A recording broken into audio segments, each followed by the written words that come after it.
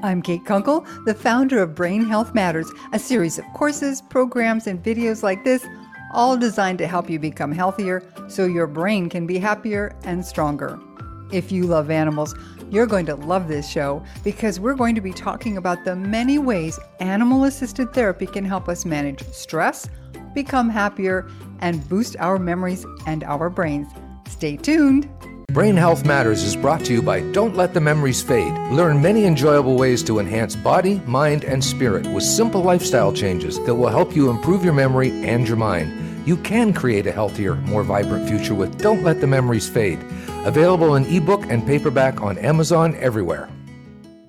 Taylor Griffin is Executive Director of the Association for Animal-Assisted Intervention Professionals. With her doctorate in research psychology focusing on the human-animal bond, Taylor is passionate about bolstering pet therapy with empirical investigation. Taylor is also a dog trainer and a registered handler with Pet Partners. She's based in Georgia, where her family includes, I think it's 7 dogs now, yes? And 3 cats. It's 9, yes. Oh my goodness. And I thought I had a menagerie here. Taylor, welcome. I'm so excited to have you here on the show. This is something I've been hoping to talk about for months, and I'm so glad you are able to take the time to chat with us. Yeah, thanks for having me. Yeah, so tell us a little bit about how you got involved in this. What on earth inspired you to work with animals as therapy? Yeah. So, similar to a lot of people in this field, I kind of had to make it up as I went along.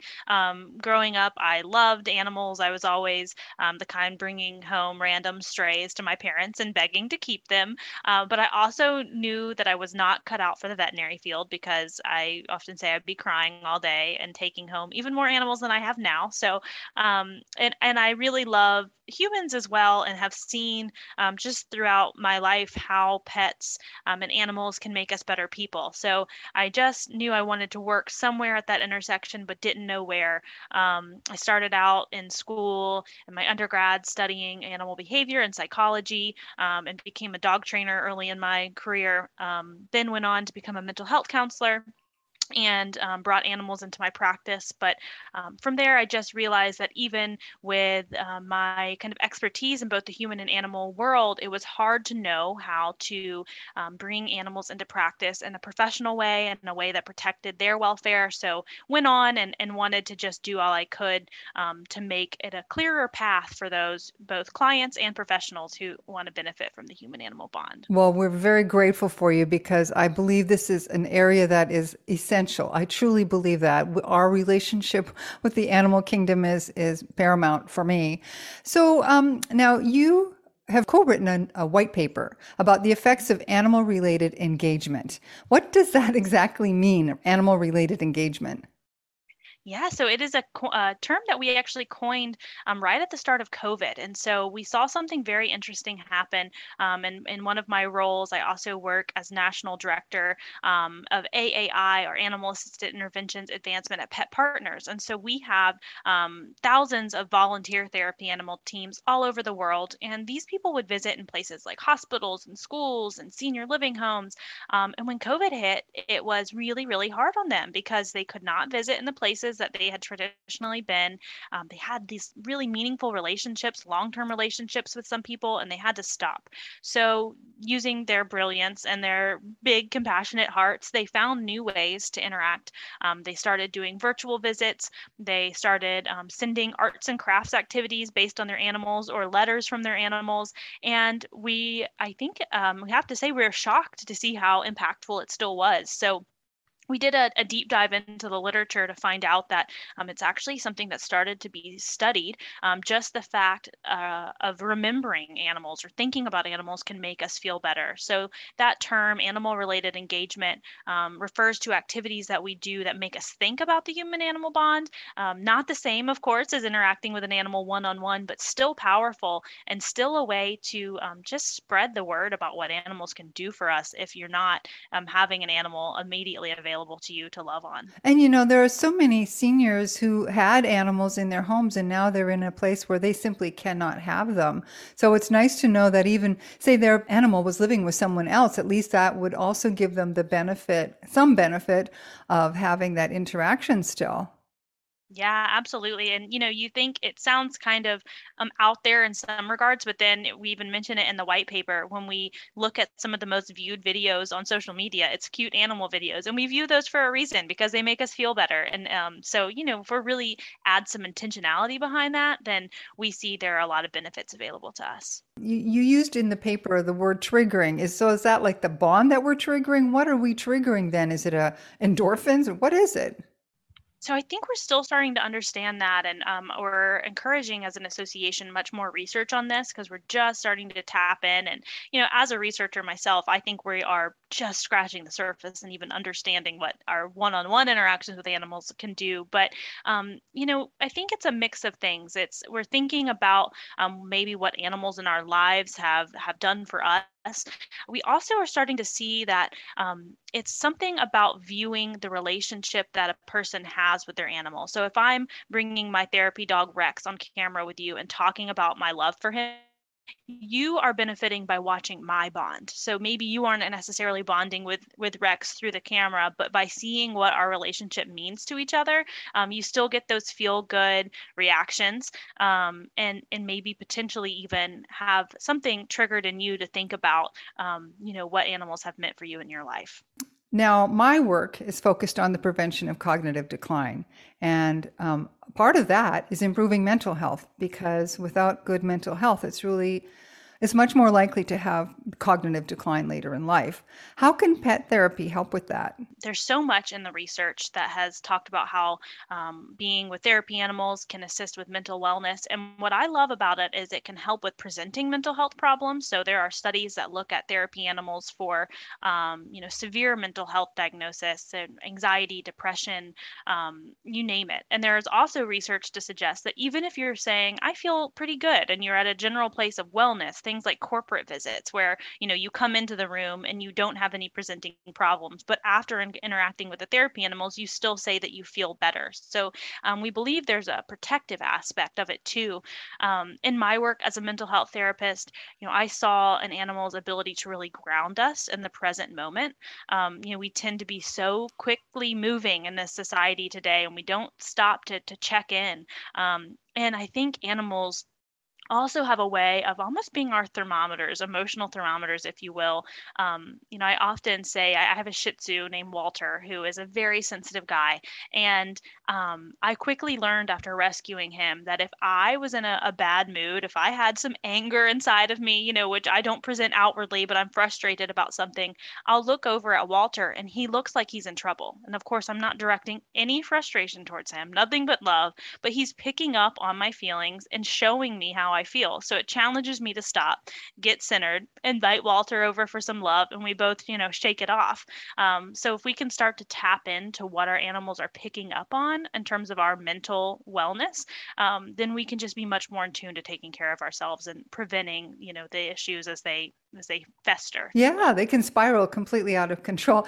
Somebody dumped a bunch of kittens off on our property a few weeks ago.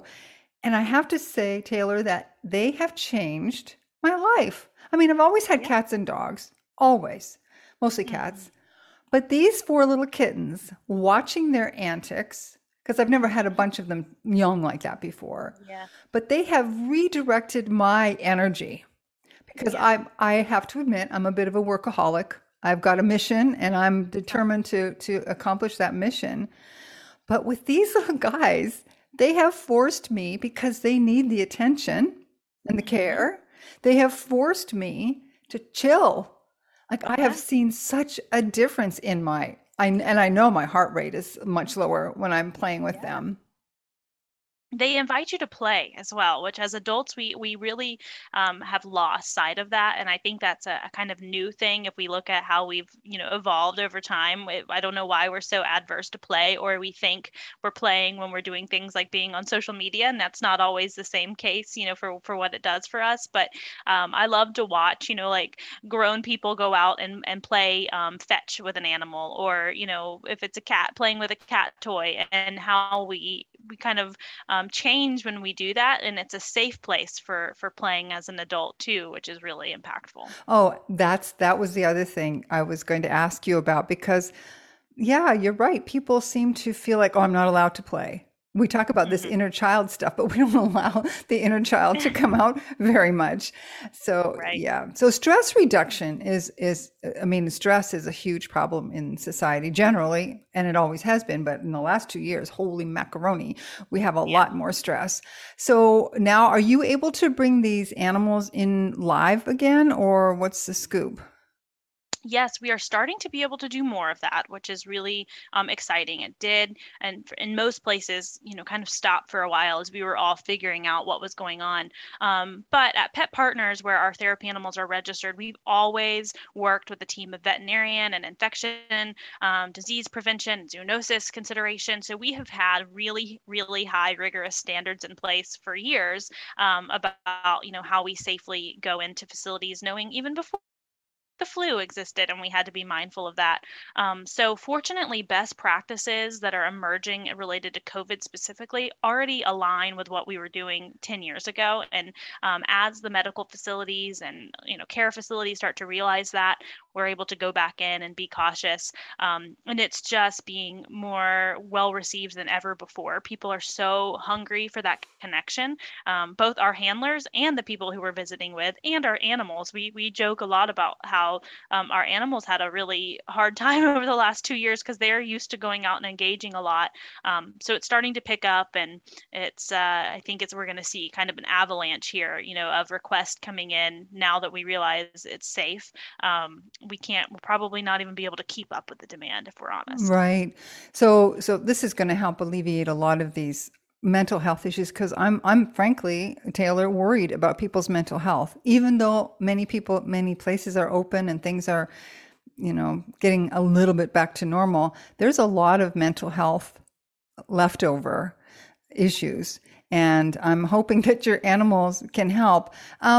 So what else does in-person animal therapy? We've got stress reduction, we have interaction. For somebody who's already suffering cognitive decline, what can these animals do for us?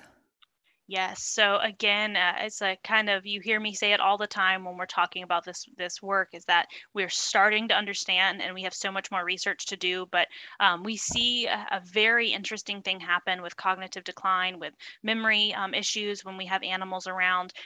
We see more social interaction and more engagement, and less frustration when animals are around. But anecdotally, I have to say, I've been in a place with my therapy dog Ivy. She's a 20-pound, very silly, flirty miniature poodle. And we used to visit in a senior living facility with a special memory impairment section. And she would go with me every week, and there was a person there who could only remember her family members when Ivy was present.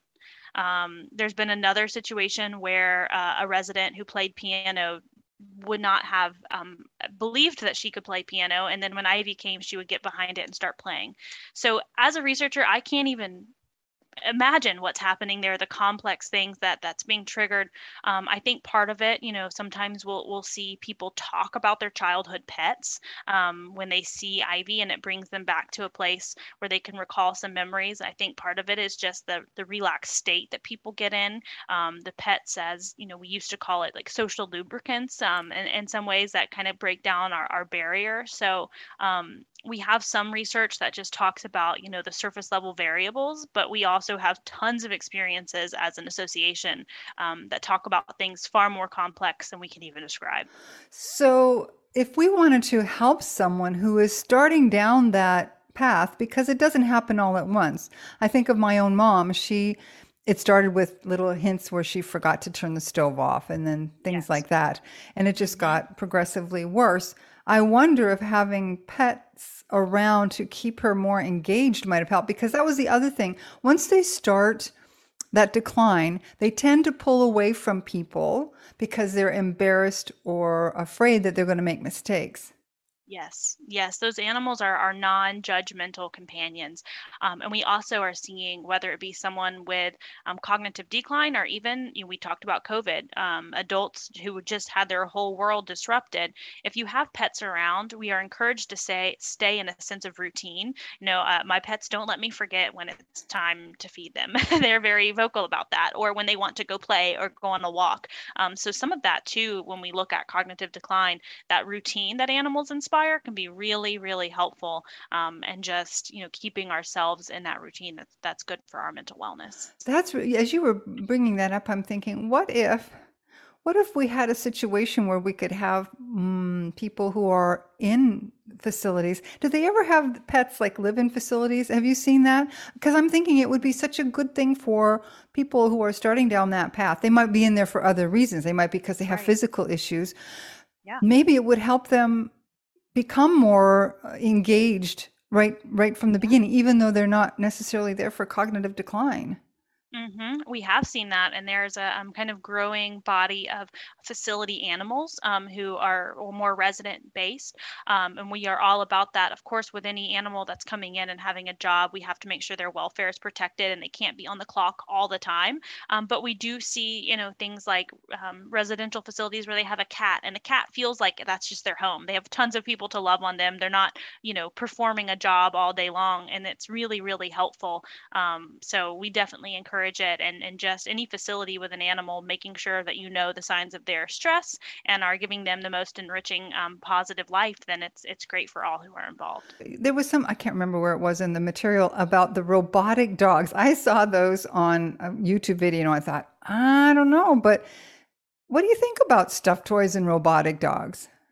I mean, as an animal person myself, I was, of course, kind of suspicious. Is there any way that this could be effective? But in research, it's proving to be effective, especially for people with some memory impairments. And I think it must go back to the idea of animal-related engagement. It's that we are remembering animals, or thinking about a child with a toy. It can still be very beneficial to, in your imagination, to be caretaking for something. So, I don't foresee a world where animals will ever be replaced by robotic animals, but I think it can be really helpful. And we're also finding that it can be a great thing to serve in the interim. So, if you're waiting on a therapy animal team to become available at a facility, then maybe you can introduce some of these other, opportunities through animal related engagement to set the stage while an animal is not available. So now let's go to kids. We've talked about a lot of older people. Again, my concern right now is for the children's mental health. And I think that kids need routine just as much as we and the animals do. What can we learn from animal assisted therapy in terms of children's mental health and how we can use that wonderful ability Yeah. to help the kids? Absolutely. Well, one of my favorite things when it comes to working with children and with animals is that there's no doubt about it. Being around animals helps build empathy and compassion. And so that is so important, obviously, for mental health. And when I'm working with children and animals, we're doing a lot of perspective taking. What do you think Rex might be feeling in this moment? We do things with children, learning about appropriate touch, self care, all of these different life skills, and protective mechanisms that we need to instill in children from a young age. You can't just start talking to them about mental health terms, but you can model so much through the human animal bond. It can be really impactful. Would you have the ability to have animals in schools on a regular basis? Obviously, they have some therapy animals that come in occasionally, but I see so many children, their parents they can't do it. They just don't Yeah. have the financial or time resources to look Mhm. after animals. Is there a world where we could see that possibility? Yes, and it's a world we're hoping to create through AAAIP by making therapy animals more available in schools and by empowering schools to bring in volunteer therapy animal teams for maybe just a couple hours at a time so that the burden's not always on the staff. But, we know the answer is not always for everyone to go out and get a pet. That doesn't work well. Like you said, there are pets are full-time jobs, and unless you have the resources to care for them, then it's probably not a good fit. But animals in schools can help so much with things like bullying, reading. I had a therapy dog named Charlie who would go into the Department of Juvenile Justice, and there were brilliant young people there who were underserved and never invested in, and they would say they can't read. And so we would start to work on reading, and they were reading to this non-judgmental snoring bulldog.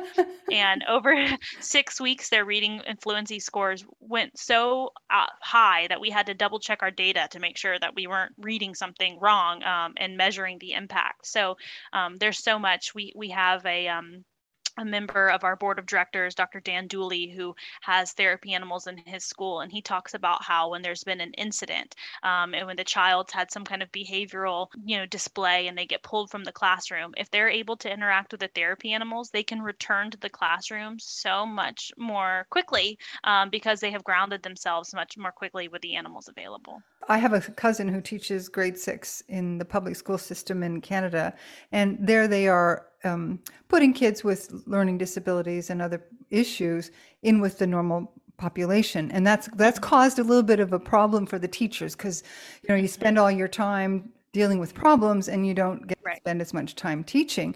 So to have that possibility of having the children go somewhere where they could be with these animals, wow, that would be incredible. Yeah, a little decompression. We all need that at times, right? Amen, sister. Yes, we do. So what can people do to get involved? How can they help? Because you said earlier, we're not going to have enough animals for the need. What can people do to help?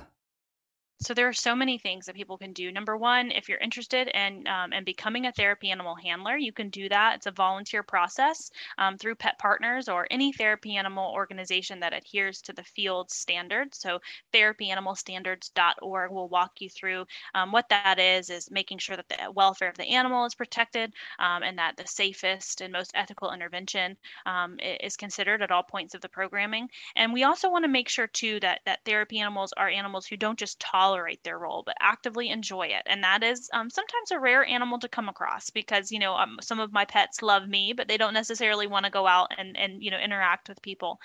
So there's that opportunity. You can become a therapy animal team. If you're a professional in so many different fields, education, mental health, OT, nurses, dentists, lawyers, we're seeing all different kinds of professionals start to bring therapy animals into their practice. And that can be your animal or partnering with a volunteer team. And you can join AAAIP and we can help walk you through that process. And even if you don't have an animal and you might not be able to do therapy animal interventions yourself, there's a call for advocacy. At Pet Partners, we have a whole program of advocates. And if there's ever an human-animal interaction issue in your area, we have eyes out for it. And we let you know, we give you model language to talk to people who are in control and empower to help empower the human-animal bond. Things like allowing for animals in domestic violence shelters and anywhere else where the issues of pet ownership come up, we help empower you to be an advocate for that. When you said about the therapy animals in your own practice, I have to tell a fun little story. I used to have a cat named Curtis. Curtis was a rescue. He was found in Las Vegas with 200 other cats in a garage in cages. They were all in cages. Many of them had died. Poor little Curtis. He had a lot of issues at first. But when I brought him to Canada and I started teaching harp, I would have him, he was in the house, of course.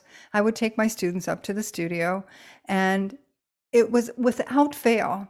The students who were struggling or who were particularly nervous, Curtis would come upstairs and plop his body at their feet at the harp. It was incredible. It's like he knew they needed a little comfort, a little distraction, something to make them feel more comfortable. Yes, he helped them get out of their mind and into what they were doing, and it's just amazing how animals don't have to be taught that. We just have to be taught how to listen to what they're telling us. We do need to listen to everybody a little bit better. Taylor, this has been marvelous. Thank you so much for your time, for your information. I'm going to put all of the links that you just mentioned in the show notes so people can get involved. Thanks again, Taylor. Yes, thank you. Thank you so much for joining us for this episode of Brain Health Matters. Be sure to subscribe with your favorite podcast service so that you can get all the latest episodes when they're released.